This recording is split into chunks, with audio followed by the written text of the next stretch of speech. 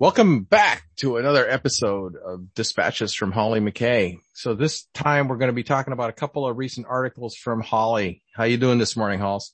Hey, well, thank you. Oh, very good. All right. So the first one we're going to be talking about is an article you wrote about stateless kids of ISIS fathers. So it's been, this is a topic. It's been 5 years now since ISIS was declared defeated in Iraq. And, as you can imagine, the world's moved on to other conflicts. And this is sort of one of those lingering aftermath of war that we don't really hear about. And that is just the sheer number of children that were born to ISIS fighters. And these children are school age now. And they're in this really, horrible predicament of not belonging to any country. So, because of their father's sins, basically, they can't get documentation to be Iraqi. And in many cases, they may have a foreign father, which is a foreign fighter that's either detained or being killed in battle, and not known who they really are. So therefore, they can't assume the father's identity if they don't know who it is. So it's this really awful gray area that really has a lot of ramifications. Oh, yeah.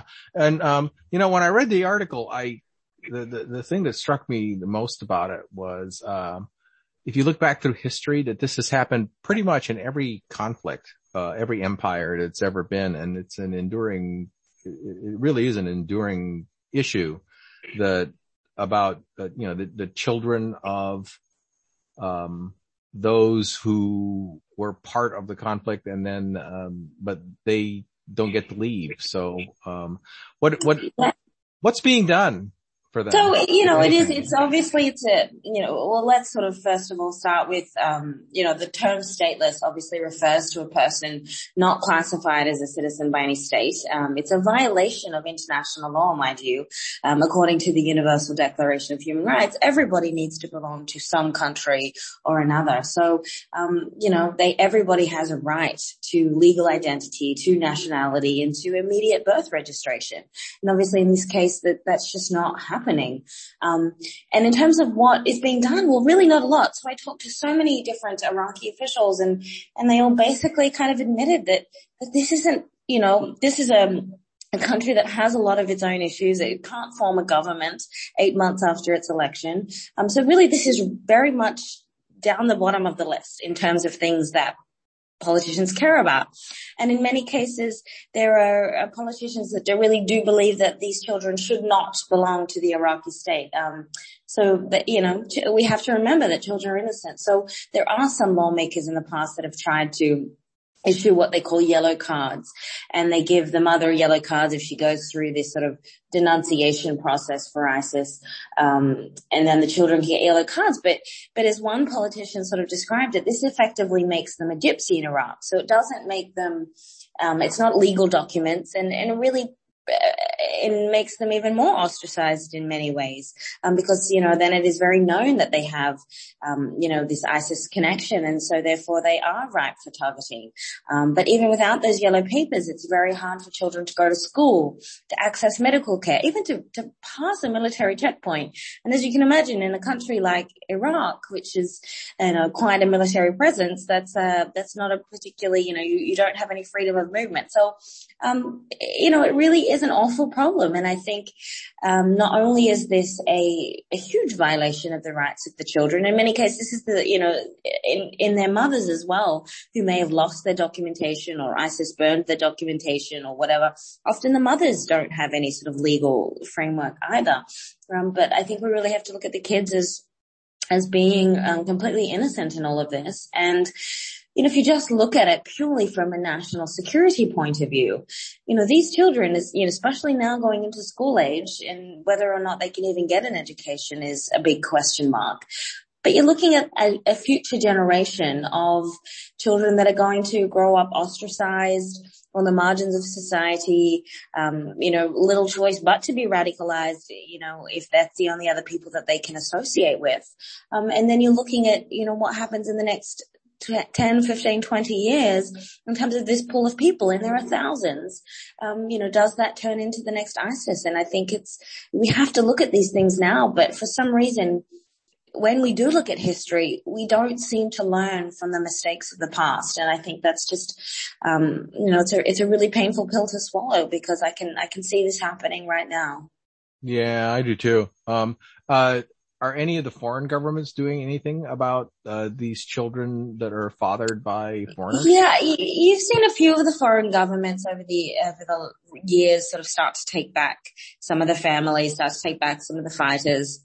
But it really still is a small amount. Oftentimes, these countries don't want the fighters. They don't know what to do with the fighters or their families. They see it as a security risk to their own land, and would rather just sort of turn a blind eye to the problem. And some of them worry that they don't have, enough evidence to sort of charge, if it's a fighter, to charge the fighter with anything. So therefore that person may run free and pose a security risk. But, I just think it's really important to remember that these are children. They didn't participate in the fighting. They didn't ask to be born to a fighter. And we have to really remember, and, I've met many of these children, and they're beautiful and sweet, and, it very much pains me to sort of think about them not being able to have a future. And also it's incredibly difficult for their mothers too. The mothers, they're also ostracized in the communities. They can probably never remarry. They can never get a job. So they're going to sort of be dependent on, running and hiding and trying to find handouts. Often they've been, brushed aside by their own families. So it's just this very dark sort of future. And I really think a lot more needs to be done in terms of rehabilitation for the children, for the mothers, but also for the children that, have already been brainwashed to hate these ISIS children, and, ones that may not accept them in a school situation. So I think it's important not to neglect them as well. And that, to have any sort of long-term peace and security, you need to, everybody needs to sort of find that reconciliation point, especially when it comes to children. It's a very sad story, and not one that I can't relate to personally, because, anybody that grew up, from the mixture of peoples in one of these places that was conquered at one time or another. Yeah, I can definitely relate to some of this on personal level. Anyway, wow, that's definitely a story that needs to be continued to be followed, to see what happens to these kids and how the prejudices evolve in Iraq as this goes on.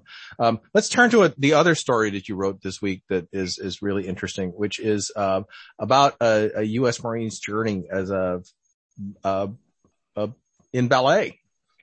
Yeah. So, for everybody who hasn't started following yet, please do follow the Liberty Dispatches. It's where I publish the majority of my work now. And, it has got a big sort of focus on the veteran community and defense. And, one thing I really love to do, and I think, you can't put a veteran in a box. And one thing I really like to do is to seek out and speak to veterans that seemingly do these paradoxical jobs that seemingly, from the surface seem very far removed from, being a machine gunner out there in the middle of war. And in this case, I was lucky to meet, a wonderful person in Roman Bakar. And Roman, who really started, his young career as a ballet dancer.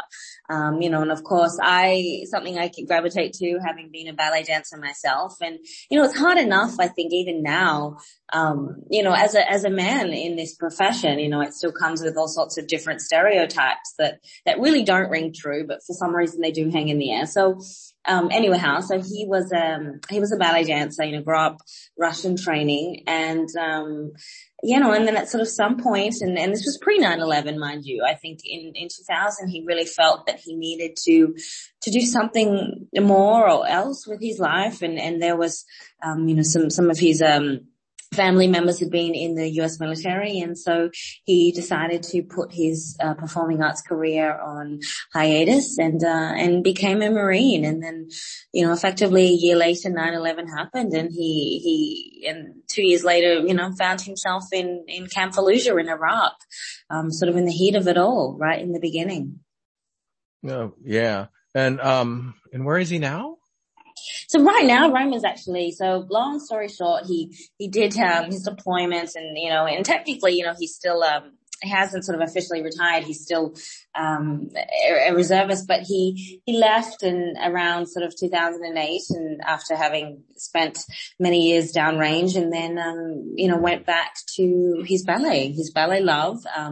He and his wife, formed a bit of a company in New York, and they're both based in London at the moment. He's on a sort of a scholarship there, and a lot of what they do now in terms of choreography is very much centered, and the dancing is, is centered on Roman's, military experience. It's centered on using movement, to sort of tell that battlefield story. So, which is something I really love, because we see these stories told through plays, through music, through movies, through different parts of the arts. And I think, there's just so much that comes from the body, and something that I can really appreciate is seeing, some of these stories sort of put to life through movement. And sort of in addition to that, he does a lot of workshops and things where he'll bring in, Gold Star moms or other people that have siblings that serve, or other people going through grief, immigrants, whoever it may be, that have kind of had this, war experience, so to speak.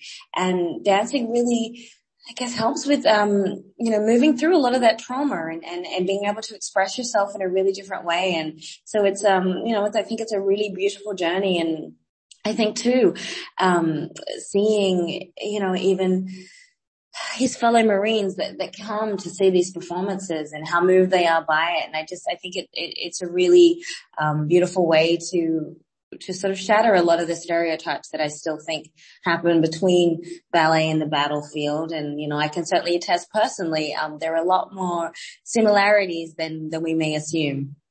Well, having seen many pictures of you standing on rooftops in ballet poses over the years in the middle of battlefields. Yeah.